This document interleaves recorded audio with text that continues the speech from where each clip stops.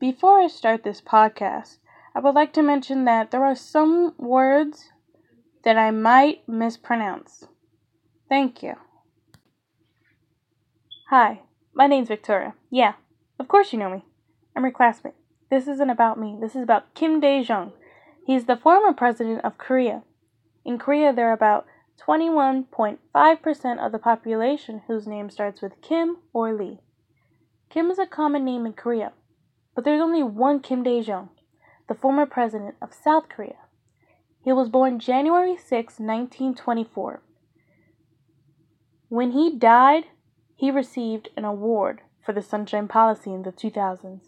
The award was called the Peace Prize Award. That was only for North Korea because they had been in war since 1950.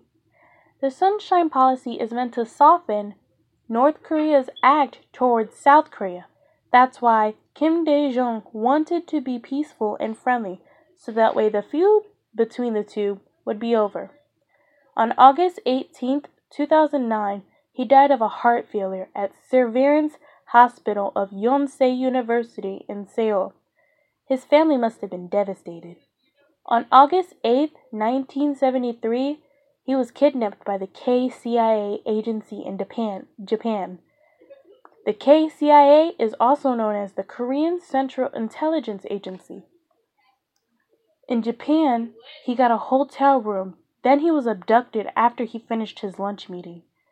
Lee Hoog-raeg, KCIA, ordered his assistant to abduct him and bring him back to Korea to be silenced. It was weird because Korea went against their own.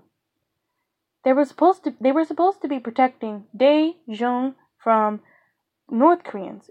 In the Korean Times, it clearly stated that Kim Dae-jung was seeking help from the two Japanese guests that they thought they were watching some type of Yakuza fight. And the guys dragged him out of there while he was screaming, "Help! These guys are murderers!" They even said the whole plan was to kidnap the president. He was blindfolded to the KCIA safe house. But Kim's supporter and former KICA director Kim Hok-wook went to save him.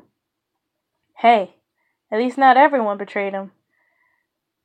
Kim converted to Catholicism after his first wife died, and the Prime Minister Chang Myung began to pray for him. The KCIA had no plans on killing him, but to bring him alive. That's pretty much the information that I've read on a couple of news reports. Kim once settled in Boston and taught Harvard University as a visiting professor to the Center of International Affairs. I even read that he had 4 children, 3 boys and 1 daughter. Today, I hope they're living life well and happy, and not just disappointed about everything else in the world. Thank you.